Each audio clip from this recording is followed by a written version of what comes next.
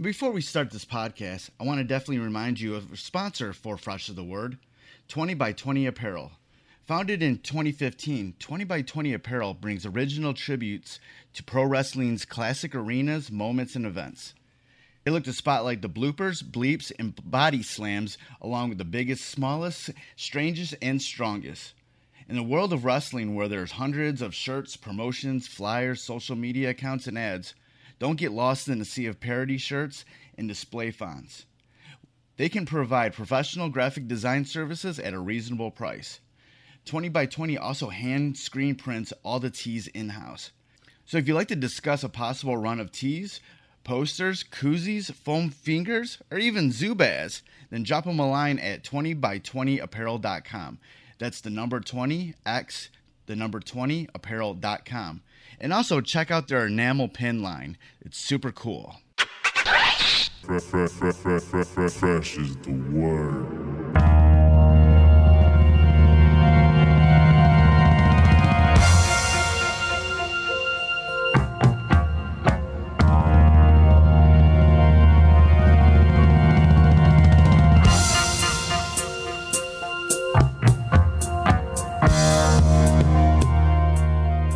Welcome to the Fresh is the Word podcast. I'm your host, Kelly K. Fresh Frazier. And like always, we have the freshest of guests for you. The guest for this episode is Rick Spears, author of the YA graphic novel My Riot, recently released via Oni Press. My Riot, created along with the artist Emmett Helen, is a Riot Girl story set in 1981 with its main character, a teenager named Val, struggling with finding her own identity while facing pressures of conformity. It's a story about how the countercultures of our society have been very influential to the people that we would become later on. Rick Spears has written numerous graphic novels and comics, including Teenagers from Mars, Black Metal, and The Auteur. He's also written for films, television, and directed a handful of award-winning short films. During our conversation, we talked about the making of My Riot, keeping the authenticity of the Riot Girl movement in this story, and how this story relates to the culture now, and why he wanted to tell this story in a specific way, which we'll get into. Before we get into this interview with Rick Spears, I'm pushing out this episode a little early this week because of Thanksgiving, but also this week is the 5-year anniversary of Fresh of the Word. I've said this before in previous intros that I was going to do something special, but I've literally been so exhausted by life with this pandemic and the election and everything that I'm like, I just didn't want to do anything else. I was just like, I'm pretty much done recording interviews for both my podcasts for the rest of the year. Then I'm going to try to take February or December off and come back after the new year. I might take a longer, hiatus with Fresh is the Word, but I'm definitely coming back after, in the new year with Renaissance Soul. But it's 5 years. I've been doing this podcast for 5 years. Right now has been the longest regular streak I've been on since about episode 70. I've pretty much not stopped. So I think I might I think I might need to take a break for a little bit just to, freshen the word a little bit, But it's 5 years. Thank you to everybody that's been listening, everybody who's been on the show, all the publicists and managers that hooked me up with the people that they're representing. Anybody else who's recommended things and people for the podcast. It's been, a good time. I've definitely used this podcast to, get through my own shit, and I continually will. Definitely want to put more of myself into it, and hopefully my stories will help somebody, basis, But, 5 years. We're at this is episode 236. 236 of these episodes. Man, wow. But it's been fun. It started as me wanting to just do podcast about music and wrestling because that's all I was into at the time 5 years ago. And then like I threw some MMA in there and brought my boy V Styles in to talk about that. But then I realized I didn't want to be a part of like the wrestling or MMA like press culture. Like I'd rather just be fans of that stuff, you know. I wouldn't mind having like, wrestlers or MMA people on still, but I'm not gonna try to be a wrestling or MMA podcast. So, after I took a break, started going to therapy and stuff like that. When I came back, around episode 70, you know, I I was starting to get more into the comic books and the convention circuit. So I had a lot of people come in from that, which those people really like those type of people really helped me in regards to finding my own identity in life and stuff. There, I started interviewing, sex educators and stuff like that, authors and stuff like that, and that really helped with, the discussions that need to be made about sexuality and gender and race and abuse and stuff like that. So like I feel like I've been there's been some important work that's been done on this podcast, and then I have like the really stupid episodes where I'm like goofing off with like Alazualu and stuff like that. I want to have a balance. I want to have it's because that's what's going on in my life. Part of me is like goofy stuff, and then there's other things where I like, hey, let's talk about some serious things. But let's have fun doing it. Like even if we're talking about some serious things, I want to have fun doing it. And I've learned a lot. I've learned a lot about myself doing this podcast. It's been cool to have my own thing. I want to be able to branch off and do other things with it. I definitely want to be able to promote it more. I definitely want to like be able to have more attention to my other podcast, Renaissance Soul, which is about Detroit music history. After the new year, I'm gonna go in a little bit of a more promo mode after the new year, and so if anybody's listening to this, and you can do a write up on a website, or I can be on your podcast, just holler at me. My you can just email me at djkfresh@gmail.com. But thank you for everybody who's been listening for the past 5 years. That's all I really want to say. At this point, I didn't want to. Like I said, I was just too exhausted to make a big deal about it. So I just really want to thank everybody. So after a word from our sponsor, we'll get into this interview with Rick Spears, and we'll talk about my riot. Pretty good, pretty good. How are you? Doing all right, doing all right. I really dig my riot. It's really cool. That's like my type of a graphic novel because I'm like a music guy. Yeah, And right on. anytime you can just throw like some music in there, then like I'm cool. I can really connect to it, and I really connect with this. It kind of there's a lot of things that it kind of intersects in between, like this girl kind of figuring herself out, having this really stressful being a ballerina and going through all the stress of that while figuring out these other things that a young lady goes through. So kind of like talk about the idea of telling this story. Well, let me see. Well, you mentioned Teenagers from Mars, and that was my first comic book and graphic novel, and and that one, just real quick, was based on there was this guy Mike Diana who did this.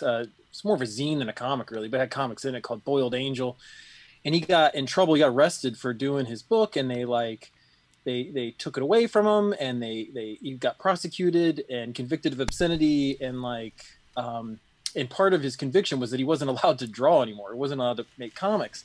And I was in college at the time and a big comic book fan. And I just thought that was crazy. I just thought that was like, how is that possible? How someone's doing comic books, and he was the first artist of all art, that was convicted of obscenity for comics. It just seemed like, I don't know, that comics were they just didn't have any respect in the world at all, and in the art world as well. And this was, this was a little bit before all the Marvel movies and everything, Right. But yeah, and so I did that book, and in that book, the main character Macon, he sort of he sort of forms like a it's not a real terrorist organization, but sort of puts on that sort of almost guise and goes to get his comic book back by force, if necessary. And I thought that was a fun idea and sort of wild, and I thought that was cool. And then so a few years later, I was reading an interview with Kathleen Hanna, who's in Bikini Kill. Yeah. And she was, I think it was in Punk Planet, and she was talking about like being radical and being revolutionary and ways to do that, and that like the sort of like the guy way, like the way guys sort of fall into sort of macho way to do that was to like grab a gun and go, take what's yours. And I totally related to that. That's exactly what I had done in Teenagers from Mars.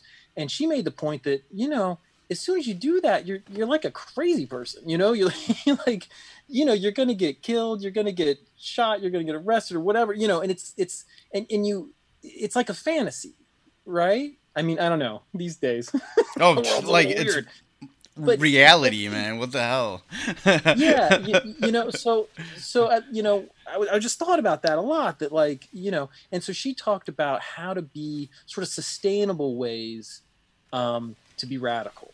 Yeah, so I was reading this article, and she was talking about these sort of sustainable ways of being radical, and it was things like like making zines, and doing music and stuff like that, and that was a way to get your voice out there and to be heard, and to talk about important things and political things, but in a way that was it wasn't just shouting at nothing, you know what I mean? It was you're doing a thing, you're making art, and that was a way that people would hear you, but it was also the kind of thing that it's not running around acting like a crazy person. Right. So that really, I don't know, it really spoke to me, and I felt that I'd sort of done the first version with Teenagers from Mars, that if that would have been a real story, like if that had really happened, it would have probably ended up a different way for Macon. So anyway, I was sort of interested in sort of doing something again that was sort of a political, sort of radical story about how a young person, a teenager, could sort of have that in their life, but in a practical, sustainable way. That you didn't have to give it up too. Like if you got older and got a job or whatever, you could still, be political and do these things, that it wasn't just a phase or anything like that. And so that was sort of the beginning of the idea. And I think probably because it was the Kathleen Hanna interview, I started thinking, I saw Bikini Kill way back in the day. And it was one of those shows that was just so, it was so good. It was so strong. They were amazing. And it always sort of stuck with me. I've seen a lot of bands over the years, and some of them, they just really stick with you. And so I was just thinking about that a lot. And so that's when I started to put the book together, start writing the script. What was yours? Like you kind of mentioned it before. What was sort of like your background with consuming music? When did you start? What were you listening to? What kind of shows were you going to? Yeah, well, I mean, music's just always been a part of my life, and when I was in high school, like music was really how people sort of displayed their identity, I think, so it was like, you meet somebody, one of the early questions, well, what do you listen to, man? Right. And if they mentioned bands that you liked, you were like, oh, okay, cool, yeah, like I think we'll probably get along, and then my favorite is when they mentioned some bands that you liked, and then some stuff you never even heard of, and you're like, all right, I gotta find out what this is. But I listened to a lot of stuff. I mean, punk rock and alternative, metal, progressive, electronic. I mean, I'm sort of all over the place a little bit. Yep, But, same with me. but I mean, it's, if it's good, if it if you feel it, if it moves you, then that's what works for me. Now, I listen to music a lot when I'm writing, and so now I've gotten a lot more into like soundtracks, and sort of like ambient music and electronic music without the lyrics can mess me up a little bit. Right. So I, much more into that kind of thing these days, like soundscapes and stuff like that. But yeah. How about you? What do you listen to? Oh, I'm my roots are kind of like into is like the hip hop scenes and everything. But even when I was a little kid, like the first music artist that I ever loved was Jimi Hendrix, and that was just, he was like my first inspiration, my first teacher. I learned a lot about humanity even as like a little 7-year-old through him, and I was listening to stuff like Def Leppard was my favorite band as a kid, still is my favorite band of all time. But then after that, when I was a teenager, like in the 90s, I was really into hip hop, huge in that. And then as I got older, a little bit of everything. I like a lot of metal stuff, some punk stuff, some hardcore, like pop music and stuff like that. I've met a little bit of everything, but I'm like really into discovering new music all the time because I've been a music writer, like journalist. I do a podcast like this, where I'm talking to people. I do a Detroit music history podcast also called Renaissance Soul because I've always been a part of the Detroit music scene here. So it's it's a little bit of everything, but I still like to I like discovering like more obscure stuff all the time, and being, having my dollars go straight to the artist and know that my $10 will really help out. Yeah. No, I hear you. And I haven't, I had a kid and I hadn't been going to show, I used to go all the time. Right. And then, you just start working the job and doing the family thing. And I hadn't been to a show for I can't even remember. It was a long time. Yeah. And I, like I said, I was really getting into soundtrack stuff, right? And I also I like weird movies, man. Right. So I'm really into like horror movies and all kinds of stuff from Europe and all over. And like this guy Dario Argento, if you know him, he does all kinds of these amazing Italian horror films, and he worked with this band called Goblin, that did the soundtracks for like a ton of his movies. I mean, and it's really this really weird sort of proggy, just sort of wild soundtrack stuff. And they were going to come to, I live in Richmond, Virginia, and they were going to play in DC. And there's like 2 different Goblin bands. There's one that's like most of Goblin, and then there's there's Claudio's Goblin's like an offshoot that's Claudio and some other people. Right. But this was like the core group. This was like everybody but Claudio, and they were coming to the 930 Club up in DC, and Zombie was opening for them. And I hadn't been to a show in so long, and I went up there. I was like, I gotta go. Like, you know what I mean? These guys are old, right? They don't tour. I don't think they've toured. Claudio tours a bunch, but that other Goblin version, I don't think they've come back since. And I was like, this might be it. This might be my only chance. And so I went up there and saw them, and it just reminded me like live music, and it was so loud and just. It was wonderful. So I've been trying to go to more shows. Right. I think before, when you start like having a family, it's hard to go out to shows and whatnot. But I think with, there's kind of like this kind of full circle that happens. It's like, you go that 15 years or so, 15, 20 years of raising kids. And then later on, if you still have the energy, you might like start doing it again once your kids are, older and stuff.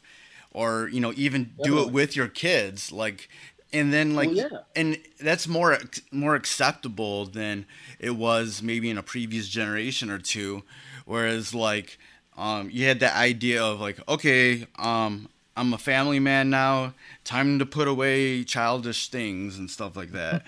Right.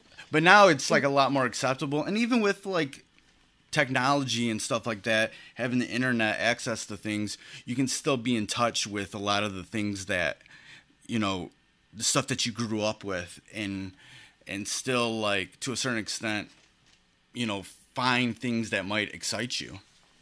Definitely. Definitely. And it's also like another. It's like another reason why I did my Riot book. That I wanted at some point my kid to, like, I could, by the time they're a teenager, I'm gonna be this weird old dude, and I was like, here, you can read this. I used to be cool, man.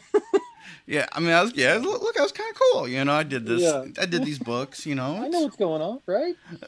Uh, Like, when you were putting together this story, was there anything else that you used for just like informational purposes to kind of make sure that everything was authentic?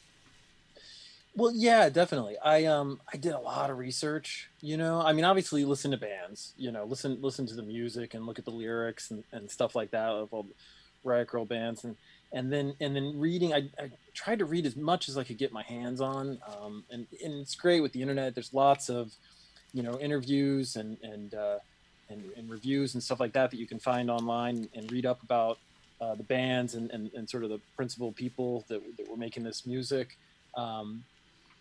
But then also, I mean, like, I was in a band for a hot second. Not very good. Had one show, so like I had sort of that sort of to pull from, my own experiences, and my wife had been in ballet, and so that's where like a lot of that had come from, because she had told me sort of stories about her experience in that field, and so that gave me that side of it. And then just trying to work it all together into a narrative that sort of made sense. Um, so and like I said at the time, like, there's going to be a father as we were working on it, and so that, like, the parents, it was always just going to be about Val and her friends, but as I was like thinking more about becoming a parent, her parents became larger characters than I sort of had imagined initially, especially her mom, like her relationship with her mom, and her mom, having to sort of let her go, Yeah. and let her go off and be her own herself, and that was sort of a surprise when I was working on it, but I really like it. I always say, when I talk to people about writing, that, these stories, though, a lot of times you put your life in it, whatever you're going through, at the time when you're working on it, and you might not even realize it, but it's just there. It's just in the mix. And then later, when you go back and look at them, they sort of take me back to my life when I was writing them, and I'll see little, I mean, some of it people might notice, but mostly probably not, but I'll be like, oh man, that was from, this was from that event, or, somebody had said something, and so that got put in. But, so that's always kind of fun. Aside from like the ballet stories, when you were doing like the research for the other parts of these characters, what were some of the common themes that you would sort of get out of like the interviews that you'd read and listen to, and everything that you were doing in regards to prepping for this story that you would end up like putting in this graphic novel? Well, I mean, a lot of it was just, well, I guess, the biggest thing that I took away from it was the sort of DIY, the do-it-yourself sort of lifestyle, frankly, Yeah. and that really, I mean, especially in Riot Grrrl, because it was outside, for the most part, it was outside of the mainstream music industry, and it was, girls doing punk rock, and women doing rock and roll and stuff, and a lot of people sort of didn't really know what to do with it or how to think about it, and so they were doing their own records, records and putting them out, and their own tapes, and doing their own zines, and talking about the things that they wanted to talk about. And that I really wanted to, I mean, sort of do that myself, because I've done that a lot, throughout my career. Like Teenagers from Mars was just totally self-published. I self-published a lot of my own work. But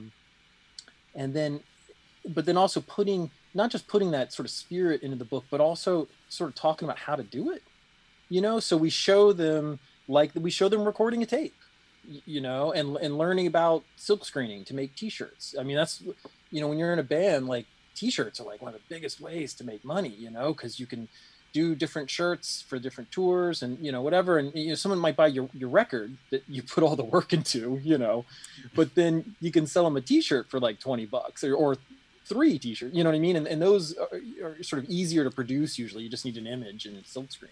Yeah.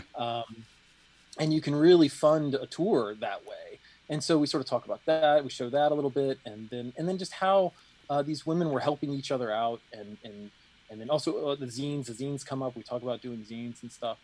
And there's a scene in there where they sort of make their own tape, and they're dubbing them, they're just dubbing them themselves with a dual cassette thing. And they talk about, does this mean we're published, musicians now? And it's like, yeah, it doesn't have to be some other company that does it. Right. It's like you could do it yourself. Someone told me a long time ago, they're like, if you can do it yourself, no one can take that away from you.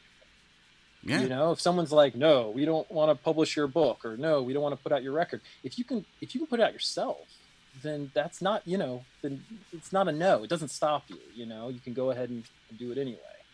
So that was one of the big themes. How does sort of like this punk rock, this riot girl culture, parallel like you're just average young woman trying to just figure themselves out? What can a young girl learn from that culture? Well, yeah, I mean, that's what's, we get into in the book a lot. I talked a lot with my editor, beforehand, that I didn't want to make a book just about a really radical person becoming more radical. I wanted kind of a middle of the road sort of every woman. Yeah. Sort of, I mean, I'm not sure what the right word is, but not boring, but, just sort of an average woman, and then see how she takes this journey. So it's not like you don't need something already. Some people, they don't do something because they feel. I remember I wanted to go to film school when I got out of high school. I wanted to go to film school, and I looked at it was NYU, and they required a portfolio. Well, I didn't have a portfolio. I was a kid, and no one tells you that nobody really has a portfolio. You just sort of the year before, the summer before, you do what you can, and that becomes your portfolio, But because I didn't have a portfolio, I didn't even apply. And I always feel like that was a big mistake. I wish my guidance counselor or somebody would have told me no. If this is what you want to do, don't let this stop you, So I wanted Val to be that pretty much anybody could pick up that book and feel a little bit like Val, that it wasn't like she was already super cool and there'd be some barrier, to being like her. But I wanted her kind of sort of average, and then we see how she takes that journey. And so, that would be, I don't even know what I'm saying anymore, but no, I feel what you're saying. There was some point.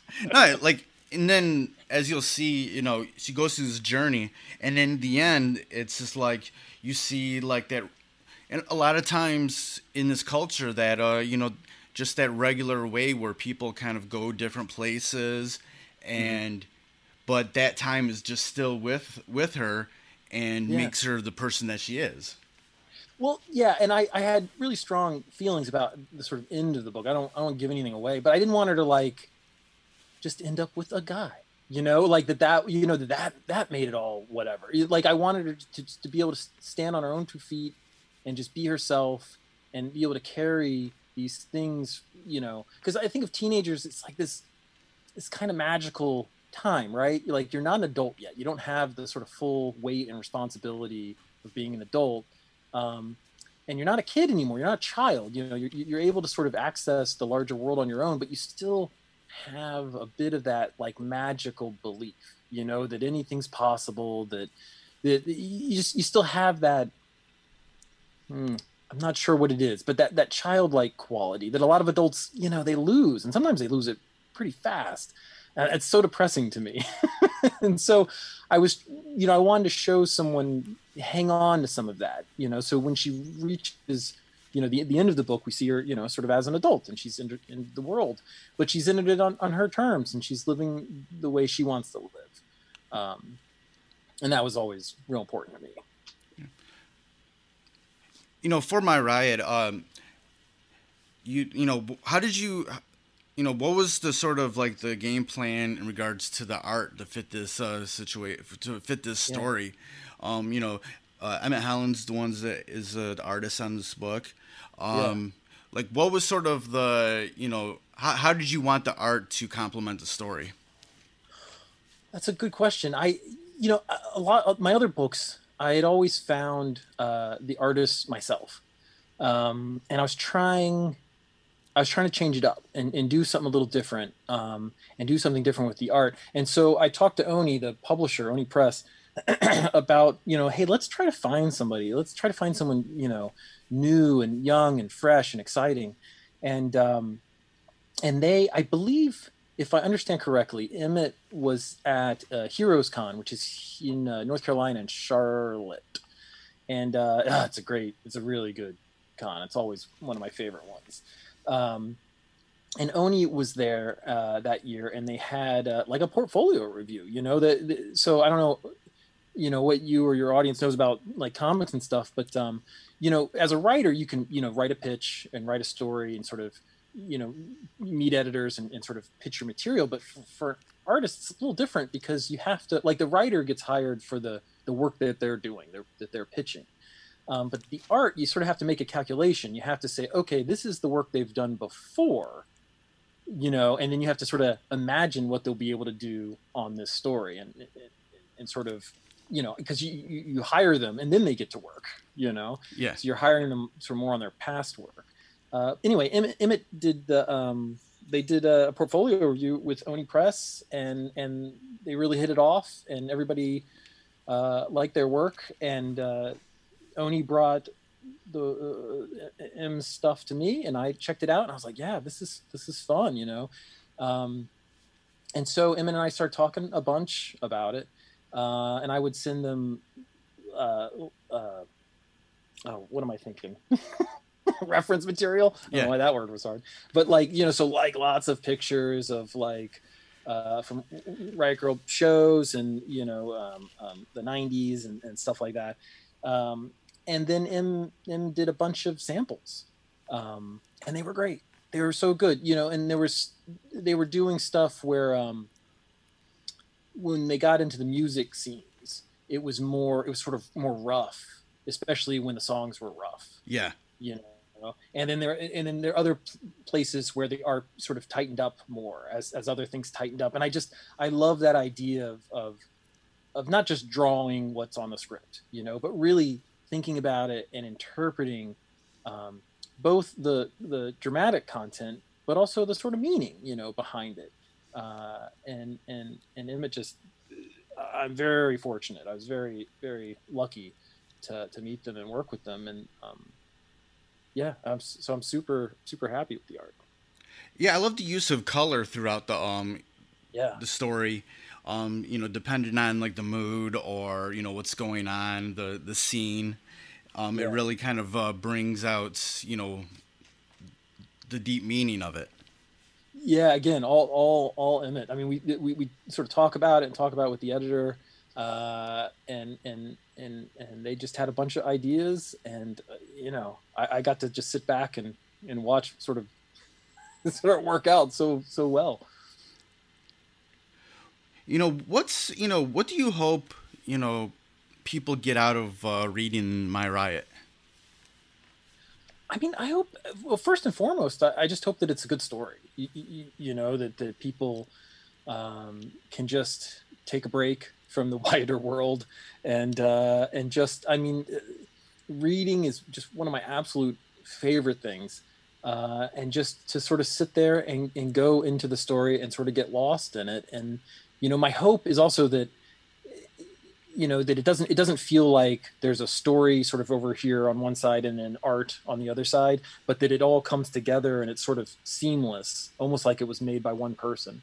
And that it's just a believable a world that you enter for a little bit, and then when it's over, maybe you hope there'd be more. You can go back, and if you grew up in the '90s or just thought the '90s were cool or whatever, that you sort of get to taste that again. I feel really good that we got that sort of vibe right.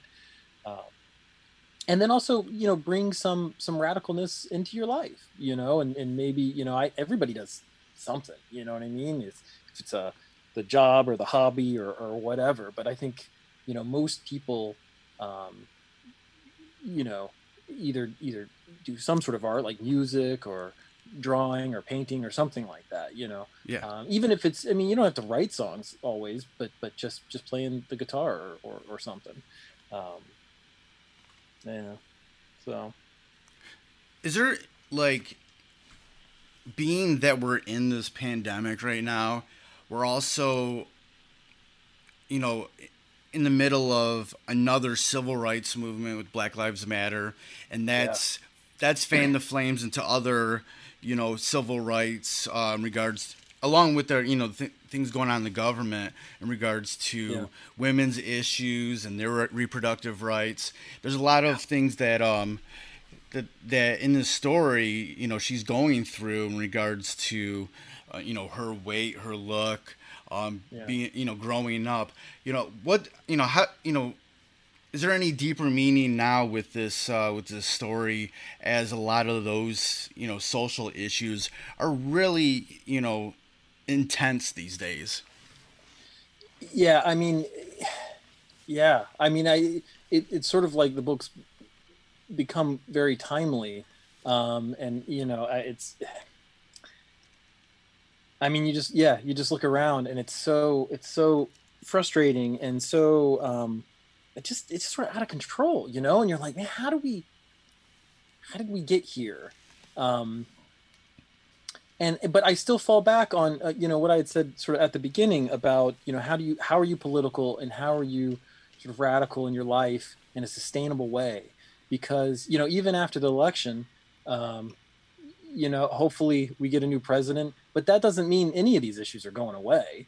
Right. It's just going to be that dude will be put to the side, but I mean they're very big issues to deal with, and if everyone just shouts at each other and wants to, like, shake guns at each other or even shoot at each other, God forbid, it's not going to get better. It's only going to get worse, and I think that, like, we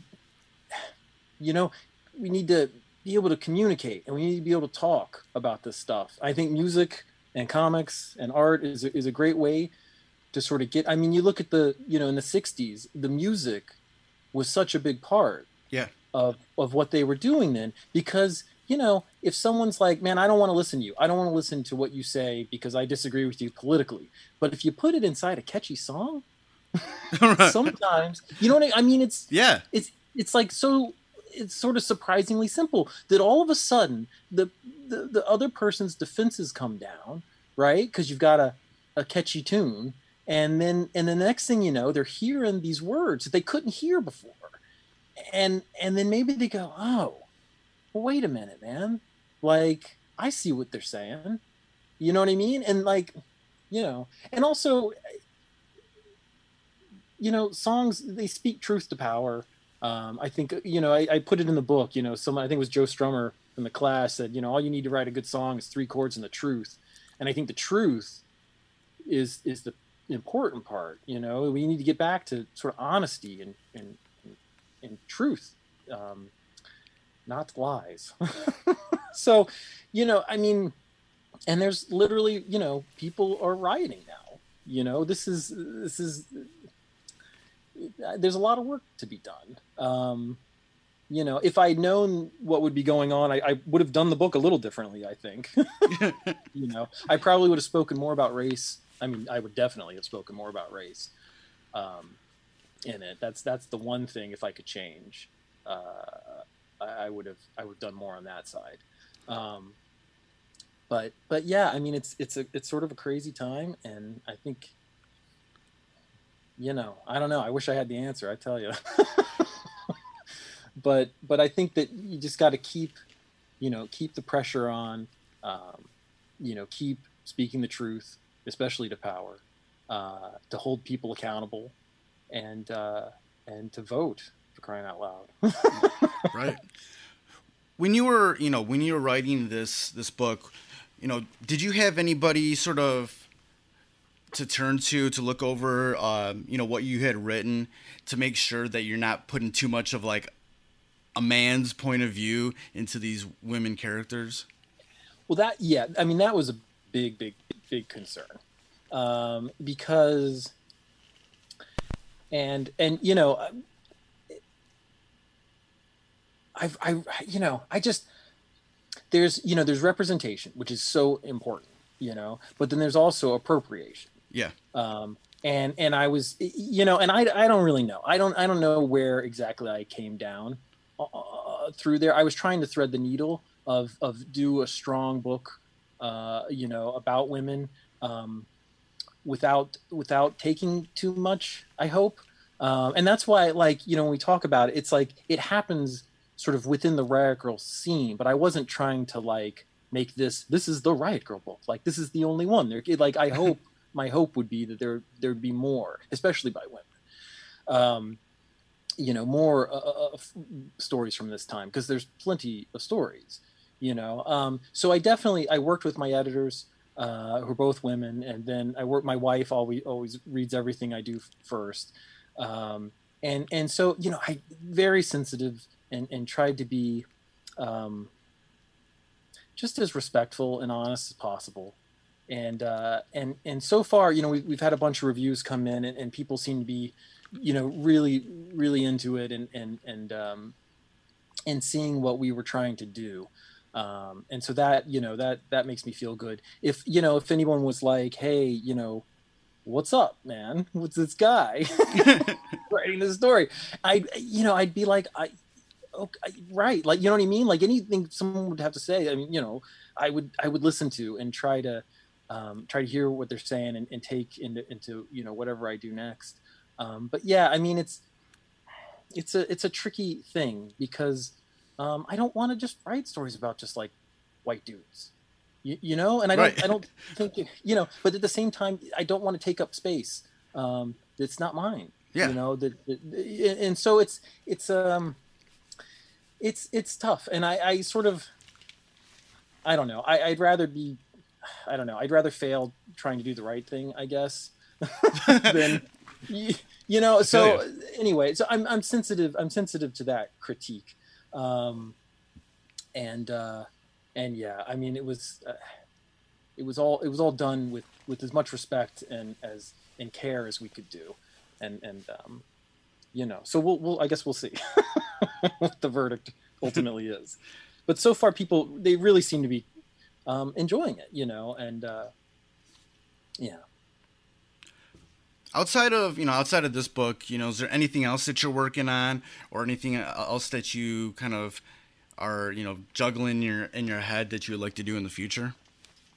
Well, yeah, I did another comic that's been collected called The Auteur, that's about this sort of berserk Hollywood movie producer. And we sold that to be a TV show. So I've been working on that right now. Taika Waititi is writing on it and directing some episodes, and Jude Law is going to play Nathan Rex, the Auteur, and it's going to be on Showtime. I mean, pandemics happened, so sort of monkeyed the schedule a wee bit, but that's been real exciting. That's been something I've been working on. I mentioned, you know, wanting to go to film school. I did end up going to film school, not in New York, but here in Virginia at Virginia Commonwealth University. and so, you know, doing film and doing television is something that I've been working towards as well. So it's sort of exciting to be doing that. And then I'm trying to write new stuff, but it's hard right now. I mean, to keep your mind clean and focused is tough with so many things going on right now that sort of crush my ability to be calm and to think clearly. I mean, it's just a lot of anxiety and a lot of stress and worry. And I mean, you know, it's funny, like I'll call my friends or we'll Zoom or something and everyone's like, how you doing? And everyone sort of pauses like, well, I mean, like, what do you want me to say? Like, I know, fine? Man. You're like, it's totally is. You're like, I'm dealing with it. Right. It's like, kind of feel like crap, man. And like I don't know when that's going to end, but you know, I'm excited and very anxious about the election, and I'll be real happy when that has resolved, and hopefully we get that guy out of there, and then and he goes, and then I feel like that'll be, you know, sort of step one, and then get this, you know, get the virus sort of, you know, dealt with, and but yeah, it's a really weird time. So I'm trying. That's all you can do these days is try. Oh, seriously. So, how about you? You hanging in? I'm just doing the best that I can. You know, I work my day job from home, which I'm glad. So I wasn't without a job. Then I'm just doing my podcasts and trying not to spend too much money on records. Like, I know that one. my record buying habit this summer has been like it's been kind of crazy, and sometimes I gotta be like, all right, chill, man, chill. Because I keep on because of like this podcast and then my Detroit music podcast, I keep on doing like more research on things that I never came across. So I'm like finding new stuff, like, and I'm like, oh, all right. So like buying records has been like my calm of like the pandemic. I know. It's like I was like, wait a minute, retail therapy's not covered by the insurance? Oh my goodness. I wish I could get a rebate for that, man. Whew. I know. Here's all my records. Here's all my record purchases. Can I get a little bit of that money back? I know. So good. They'll be like, we'll cover 20%. I'll be like, yes. Like, I'd be happy with that. You're like, I know. I would be happy with that. I know. See, my thing is also space. I just don't have room for anything anymore. I'm just like, oh god, where am I gonna put all this stuff? Yeah, and I'm doing a little bit of that too. I'm like going through my collection of things, you know, records and other. I'm like, all right, what can I get rid of too? What am I not really like? Do I really need to own this? And I'm sure there's somebody out there that will appreciate it a lot more than I will. Yeah, definitely. Yeah, we've got I got all these like DVDs, right? And I was like, I gotta get rid of some of this stuff. I don't need Spider-Man 3 anymore, man. I'm cool. And and so I had like, it was garbage bags, like full of stuff, you know? Yeah. And I took it we got this cool thrift store here called Diversity Thrift. And and they have like a no contact thing. You just drop it off and go. And I was like, great. And I followed them online on like Facebook or whatever. And they had a thing. It was like the next weekend. They're like, if you made any purchase at Diversity Thrift, you can get a free DVD. And I was like, I think that's me. I think they were like, what are we going to do with all these DVDs that nobody wants? You know? And they're like, we'll just give them away. If you buy something, you can pick one out. I was like, oh, I broke the thrift store. That's not good. Well, I mean, all right, that's cool. I mean, at least, you know, they might get a good home. Yeah, I mean, I hope. I mean, it was pretty good stuff. I just, you know, I don't know. I don't know why I have all this stuff, and I got a lot of comics too. Boy. Right. All right, man. It's been good talking with you, man. You know, I dig, you know, My Riot. Where can people go online to get more information about what you're up to and about the new graphic novel? if you have a local bookstore or comic book store, that's like a great place. They can always order it at, comic book stores. You can order this Diamond catalog, and Oni Press is the publisher. But it's also available, at Amazon, of course, and through the publisher, Oni Press. They have a sales thing on their website. The book comes out in October, and I hope people check it out. I hope they like it. Thank you for listening to the Fresh is the Word podcast, hosted and produced by myself, Kelly K. Fresh Frazier, empowered by Anchor at anchor.fm/Fresh is the Word. Fresh is the Word theme music provided by Steve O. You can find more of his productions at iamsteveo.bandcamp.com, and that's EYEAMSTEVEO.bandcamp.com. Fresh is the Word is available on all major streaming platforms. Please rate and review on Apple Podcasts and Stitcher. If you want to support Fresh is the Word, please consider pledging via Patreon at patreon.com/freshestheword. Follow Fresh is the Word on social media on Twitter at Fresh is the Pod, on Instagram at Fresh is the Word Podcast, and join the Facebook group at facebook.com/groups/Fresh is the Word. For more information about Fresh is the Word and our other podcasts, Breaking Records and Renaissance Soul, and a collection of pop culture articles and reviews, please visit freshesthepodcast.com. Thank you for listening and your support. Goodbye and good night. Fresh is the word.